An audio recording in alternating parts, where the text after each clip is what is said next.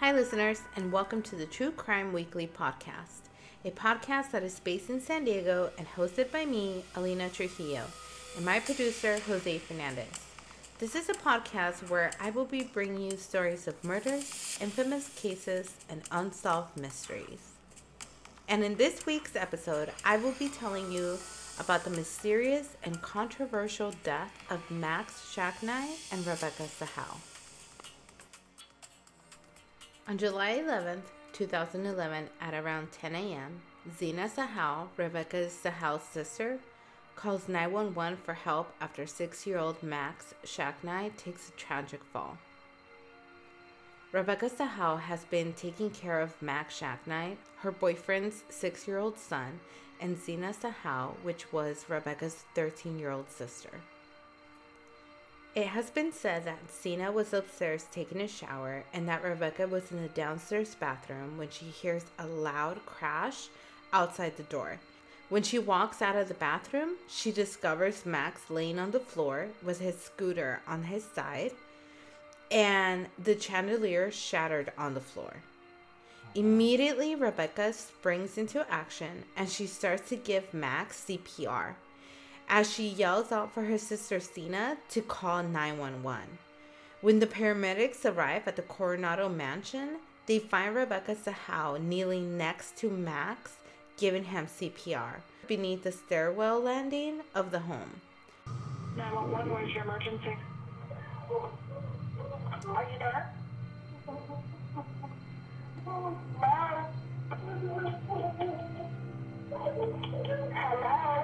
My sister is trying to resuscitate a boy. I'm sorry, she can't breathe. What's your address? 1040 Boulevard.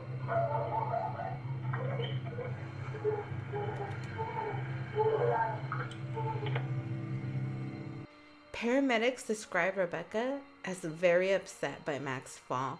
They said that she was crying uncontrollably, and you can even hear her crying in the background of that 911 call that we just played. Paramedics would rush Max to a nearby hospital, and later Max would be transported to Rady's Children's Hospital. And on July 16th, Max would succumb to his injuries. Do you know what type of injuries he actually suffered? Yes. So it was reported that Max had fallen 9 feet from the second floor banister. That's such a huge fall. Yes, it is. So he had suffered spinal cord injuries along with facial bone fractures. The spinal cord injury was the one that resulted in difficulties with his breathing and his heart rate. And due to the lack of oxygen to the brain, it's ultimately what resulted in the irreversible brain damage that he had suffered from that fall.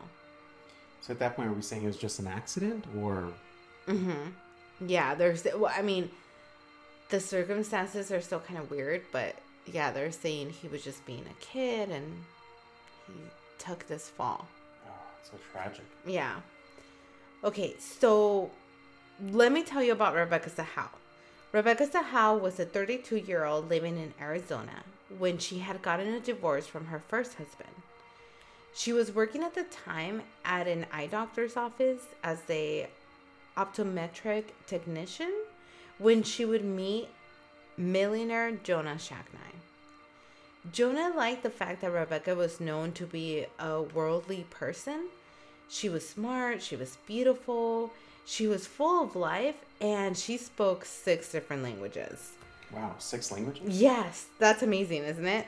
I know 2. Me too. I can barely keep track of those 2, but... So Jonah and Rebecca would start to date immediately after meeting, and the two would vacation to Coronado for the summer. The two had been dating for nearly 2 years when the horrible tragic events occurred. Jonah was a self-made millionaire and had been married twice prior to meeting Rebecca. And Jonah had 2 kids with his first wife, and he had 1 child, Max, with his second wife, Dina. Rebecca and Max were very close. She would play with him and she would read to him as well. So when Max had that horrible accident, it was reported that Rebecca felt awful about the situation. and wanted to just be there for her boyfriend. So when she called Jonah to let him know about the accident, he would call his ex-wife, Dina. On the day of Max's accident, Rebecca called her boyfriend Jonah to let him know what happened. And it was said that she was devastated by the accident and she felt horrible about it. But she was also trying to remain strong for her boyfriend. So Jonah would ask Rebecca if she can pick up his ex-wife's twin sister, Nina, because Rebecca was already going to be at the airport dropping off her younger sister, Sina. And Jonah figured, you can drop off Sina and pick up Nina. And later on that same day, she would also go back to the airport to pick up Jonah's brother, Adam. Now, this is where things start to get a little weird, okay? So while Rebecca was picking up Nina from the airport, Nina would ask her what happened, which is natural. That's her nephew. So she just wants to know, hey, what happened? Yeah, makes sense. Right. So she wanted to better understand what happened to her nephew, Max, since now Max was in a coma due to this accident. So Nina would describe her conversation with Rebecca as odd. She felt that Rebecca was not forthcoming with information. And Nina had all intentions to tell her sister, Dina, about this encounter with Rebecca when she got to the hospital. But once Nina arrives, she decides not to tell her sister about the situation since she could see that she was preoccupied with Max and his condition. After dropping off Nina at the hospital, Rebecca would eventually pick up Adam, Jonah's brother, from the airport, and then he would head back to the house where it said that Adam and Rebecca would talk in the kitchen and then they would retire to their rooms. Adam was to sleep out in the guest room, which was detached from the main house, and it was in the back part of the mansion. And Rebecca would retire back to her room, which obviously was inside of the mansion. So it is said that Rebecca took a shower that night, talked to her sister about the accident and about her father's birthday, because her father's birthday was coming up. Then she would lay down to sleep.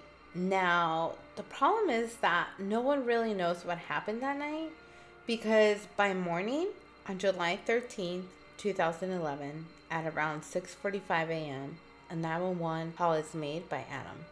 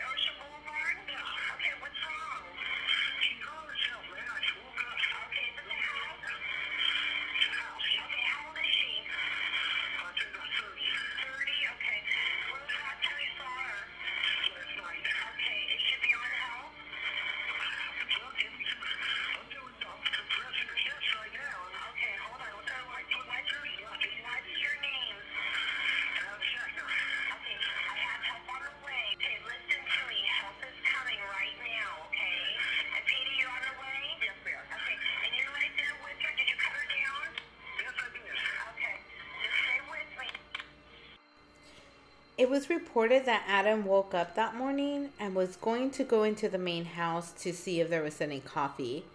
And while making the walk to the main house, he would come across Rebecca's body hanging from the balcony.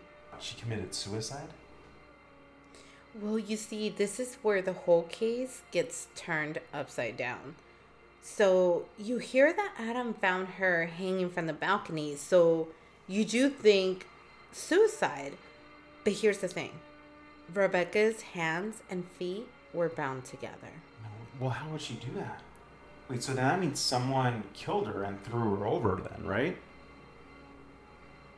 Well, get this. When cops get to the scene, they find odd things on the scene.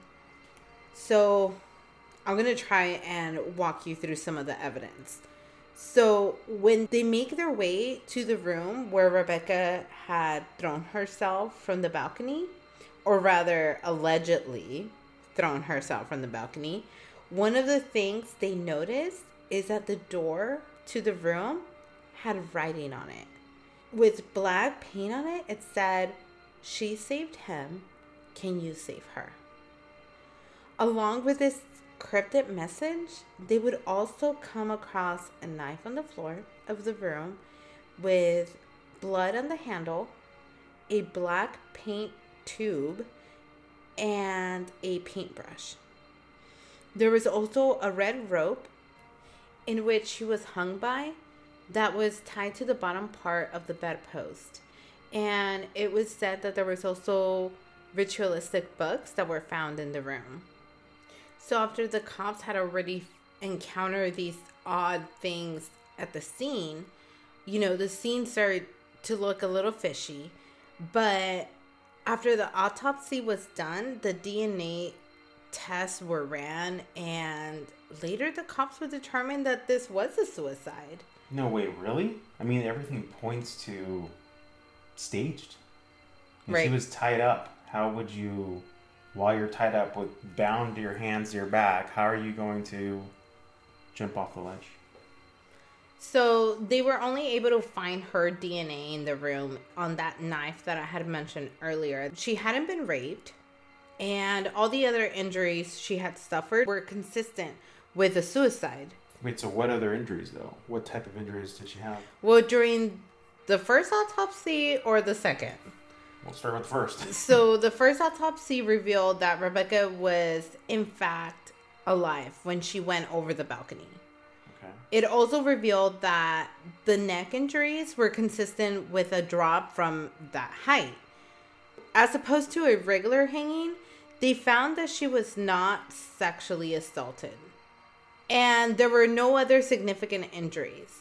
And the reason for her feet being dirty, because, oh, by the way, they also found that her feet, the bottom of her feet were dirty.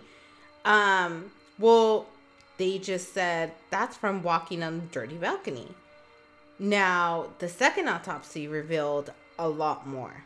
The second autopsy was done by top forensic pathologist Cyril Webb.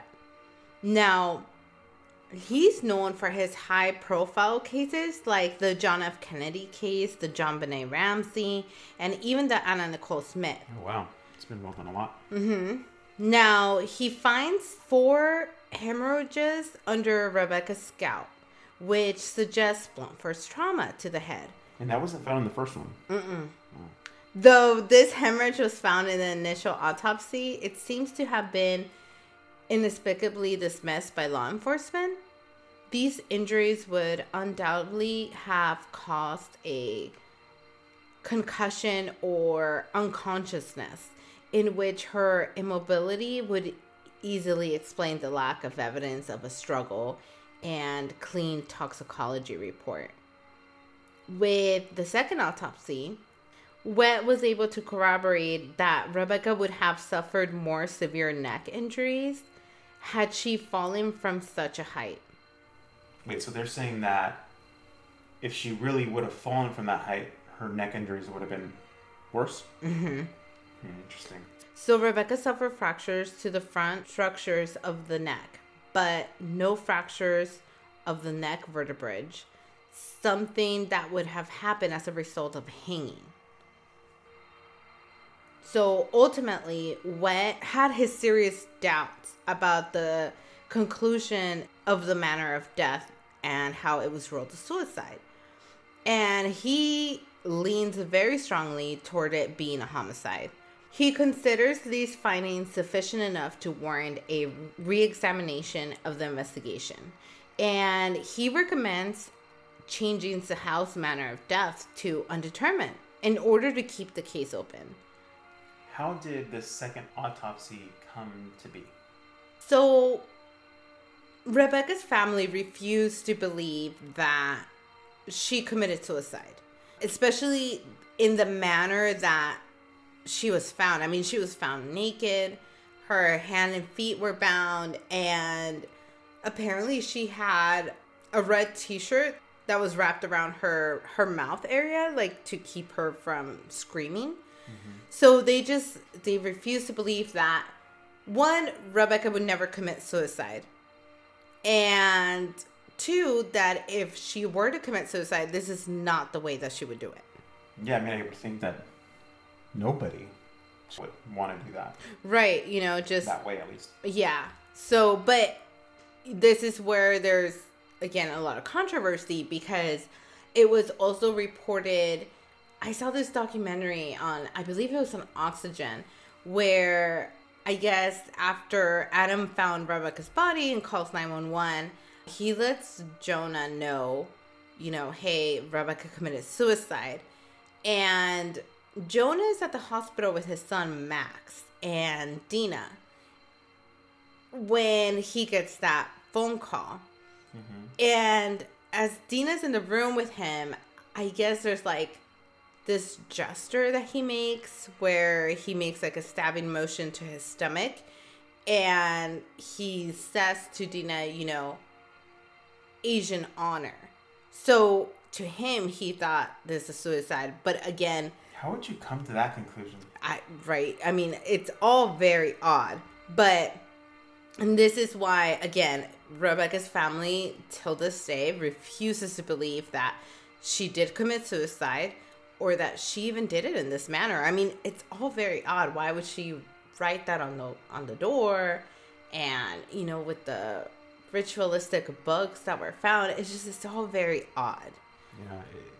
I mean, on just looking at it as somebody that hasn't seen all the details, just from what you see in the media, it looks very much staged. It does not look like a suicide in any way. Now, obviously, I know the Sheriff's Department has done a lot of research and testing, but it still seems very odd, very fishy. Mm-hmm. Yeah. Yeah, and I think that this is one of those cases where we might never really know what happens, It's been reported that supposedly Rebecca had checked her voicemail before they had found her, or before the time that they think around this time she committed suicide. So they think that the voicemail was of Jonah leaving her a voicemail saying, hey, Max isn't doing well, and we're going to have to remove him from life support. And that's where it said that supposedly Rebecca was just so heartbroken over this. And I mean, I get it. At the end of the day, Rebecca was in charge of Max on that day. And for this horrible accident to happen while he's under her care. But her family, still says, like, that's not enough for Rebecca to say, you know what, I'm ending my life. Right. And they just refuse to believe that.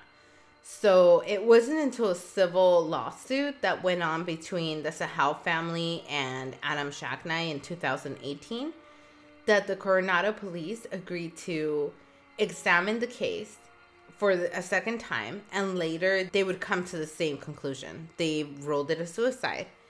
And they stated that no new evidence was found on the case to lead them to believe that it was something other than a suicide. So it didn't matter what this other forensic pathologist had found about, the bones that were broken on her neck or the lack of breakage, and like that didn't matter to them. I mean, it's all just, I don't know. It's all very, very odd. Probably the biggest one is, for me, is the the type of breakage in her neck Right. that isn't consistent with a fall. I mean, that's pretty clear. But again, I mean, I'm sure there are experts looking at it. But I guess why so much back and forth on this? Like, I guess why is there so much scrutiny with the sheriff's department? Is there any other backstory as to, like, almost like it's being covered up?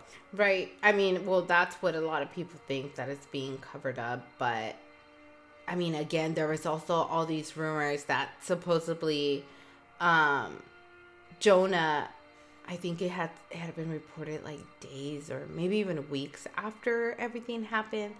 He was done talking about it. He was trying to put this behind him because his business was losing money over it. So it just, I mean, I guess, again, I think that this is one of those cases where we might just never know what happened.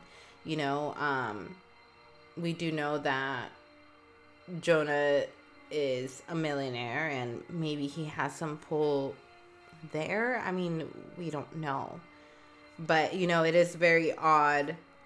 Again, me as a woman, I don't know that I would choose to commit suicide in that manner. I don't know that any woman would commit suicide in that manner that, you know, Rebecca was found in. I don't know if anybody wants to be found, you know, fully exposed like that. And I don't know. I guess it was also reported how the sheriffs had reenacted. There's like a video where you can find online where the sheriffs, they had somebody tie their hands and then being able to position behind their back. So kind of make it seem like, hey, this is doable. If she really wanted to do it this way, it can be done. If you look at it closely, like it was said, like the knots that are in the sheriff's video versus the knots that are in the evidence pictures from Rebecca, they weren't exactly the same. Yeah. Mm-hmm. So, you know, there's just like a lot of odd things with this case, and like I said, we just might never know what really happened to Rebecca, or even Max for that matter. I mean, even Max's death is still a big question mark for Dina and her family. You know, they still also can't understand how he can take a fall the way that he did. And, you know, there was even in court, there was all this reenactment, but they still can't understand that. So I think that both of the deaths are just, they're both very odd. Odd and tragic. Mm-hmm. It's very unfortunate. Yeah. Yeah, and, you know, again, we keep on saying how odd this is, but something that I forgot to mention, it was that when they did their initial investigation of the room, like heading to the room where she had thrown herself from the balcony, they had found that there was menstrual blood outside of the room, because remember, it said that she had taken a shower and then she had walked out, which, again, this goes back to, again, me being a woman. I don't know that I'd be walking around naked and I'm on my menstrual cycle and I'm having to take the time to, you know, let me write this cryptic message on the door. And, you know, it just, I don't know. That's just my personal opinion. Like, I don't know that that's just, again, that I'm just going to be waltzing around naked while I'm on my menstrual period. So that I found that just extremely odd. And, you know, the fact that I had also read that they did a rape kit on her, and obviously they found that she wasn't sexually assaulted, but that knife that they had found on the floor of the room, you know, the only place that it had blood was on the handle. So I guess when this second guy came in and did the autopsy and he reviewed the evidence, he found it odd. Like, why would there be blood only on the handle and not on the actual blade?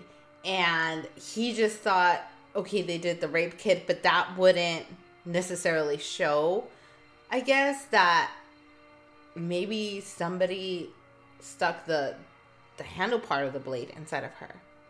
So That was menstrual never blood. right. That was Yeah. never even, tested. It's just there's so many inconsistencies, so many things that it sounds to me like they weren't looking for. It sounds like the cops from the very beginning, they received the 911 call from dispatch saying, there was a lady found, and everybody just automatically said, oh, we were just there in the house. Now it's the lady that committed suicide. Like, it was almost like A tragic event happened. Oh, she feels bad for this. So naturally, she committed suicide. yeah. So it was kind of like to them an open and shut case, and didn't really bother to really investigate it how maybe they should have.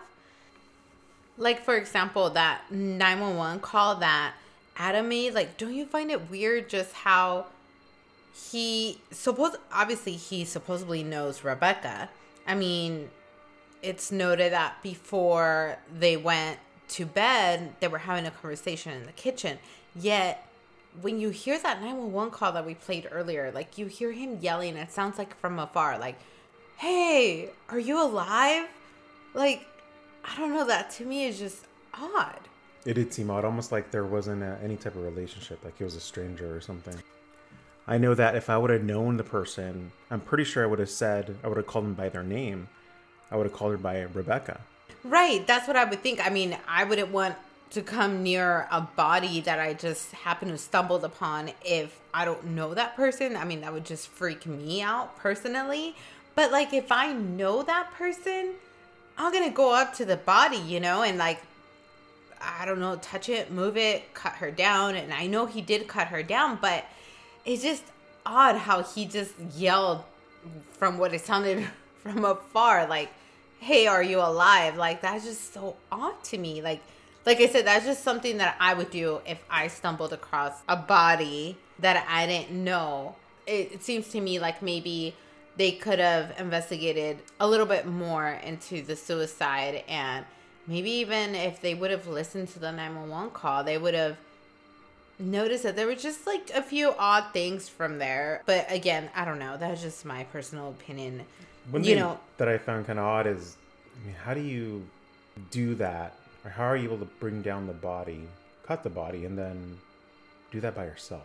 Right, and that was the other thing. So on that Oxygen special that I saw, they brought in somebody to analyze the 911 call. And they said that after zooming in into the call and the voices, like, they found that they can vaguely hear somebody else's voice. They can't make out what that somebody else... Oh, I know what you're talking about. Yeah, what they're saying. It was a voice recognition. Yeah. Of a Yeah, voice. there we go. So, but they can clearly hear, when they zoom in, they can hear Adam saying, hold her still. So it seemed like almost like somebody was holding Rebecca's body as he was cutting the rope. I don't know. If there's other people that can find this kind of stuff, why didn't they find it initially? Why didn't the cops find that? Like I said, it seems like they were like, oh, okay, we were called into this house before. It was a tragic accident of a son. And now we have the stepmom or the girlfriend, and, it's a suicide. She feels guilty. They're done. And let's clean our hands of it and close the case. Whether, there's just so many more other things going on. Or at least it seems like.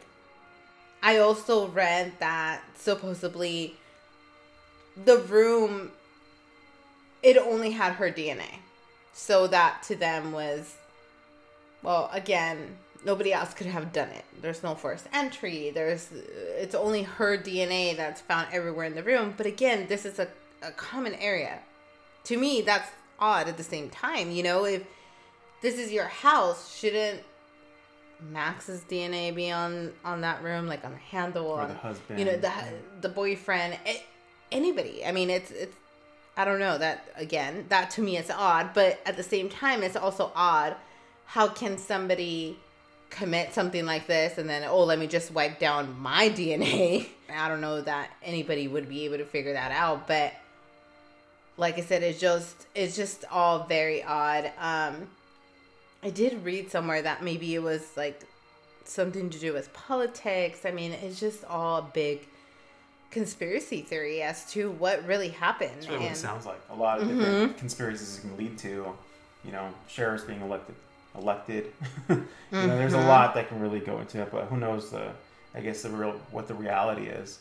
One thing we do know is that there were 2 tragic deaths, and a lot of pain that came from that. Right, and that's the sad part that comes with this story. At the end of the day, Dina might not ever get closure as to what really happened to her son, and same thing for the Sahau family. They might not really get closure as to what really happened to Rebecca. Did somebody do this to her and made it seem like a suicide? We just might never know. So as mentioned in our previous episodes, at the end of every episode, we have been trying to bring you a open case from Crime Stoppers. And this week, San Diego County Crime Stoppers and investigators from the San Diego Police Department Homicide Unit are asking for the public's help in identifying and locating the suspect responsible for the murder of 65-year-old Stephen Barnes. On July 21st, 2018, at around 2:04 a.m., officers of the San Diego Police Department responded to a report of an injured person in the 4500 block of Pacific Highway in the Old Town area of San Diego. Officers located Stephen Barnes laying on the sidewalk at that location. Barnes has sustained lacerations and trauma to his upper torso. San Diego Fire Department paramedics responded to the scene and rendered first aid to Barnes. And despite their efforts, Barnes was pronounced dead at the scene. Detectives from the San Diego Police Department Homicide Unit responded to the scene, and detectives were able to get a suspect information during the course of their investigation. The suspect's description is described as light-skinned male, possible Hispanic and black, or white and black, between the ages of 18 and 25 years old, thin build, approximately 5'8" to 5'10", gaudy and shoulder-length dark-colored hair. The suspect was last seen wearing a tan Dickie-style shorts with red stripes, light color shirt, a black backpack, and white stripes, and was seen riding a yellow OFO bicycle. Anyone with information on this murder is asked to call the San Diego Police Department Homicide Unit at 619-531-2293 or contact your local Crime Stoppers anonymous tip line at 888-580-8477. And just remember that every tip is anonymous with Crime Stoppers, and only you can make a difference.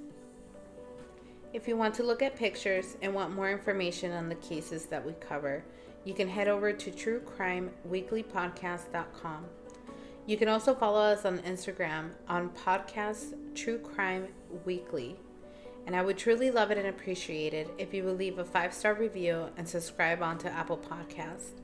The only way that people find out about us is through subscribers and reviews. Thanks for listening.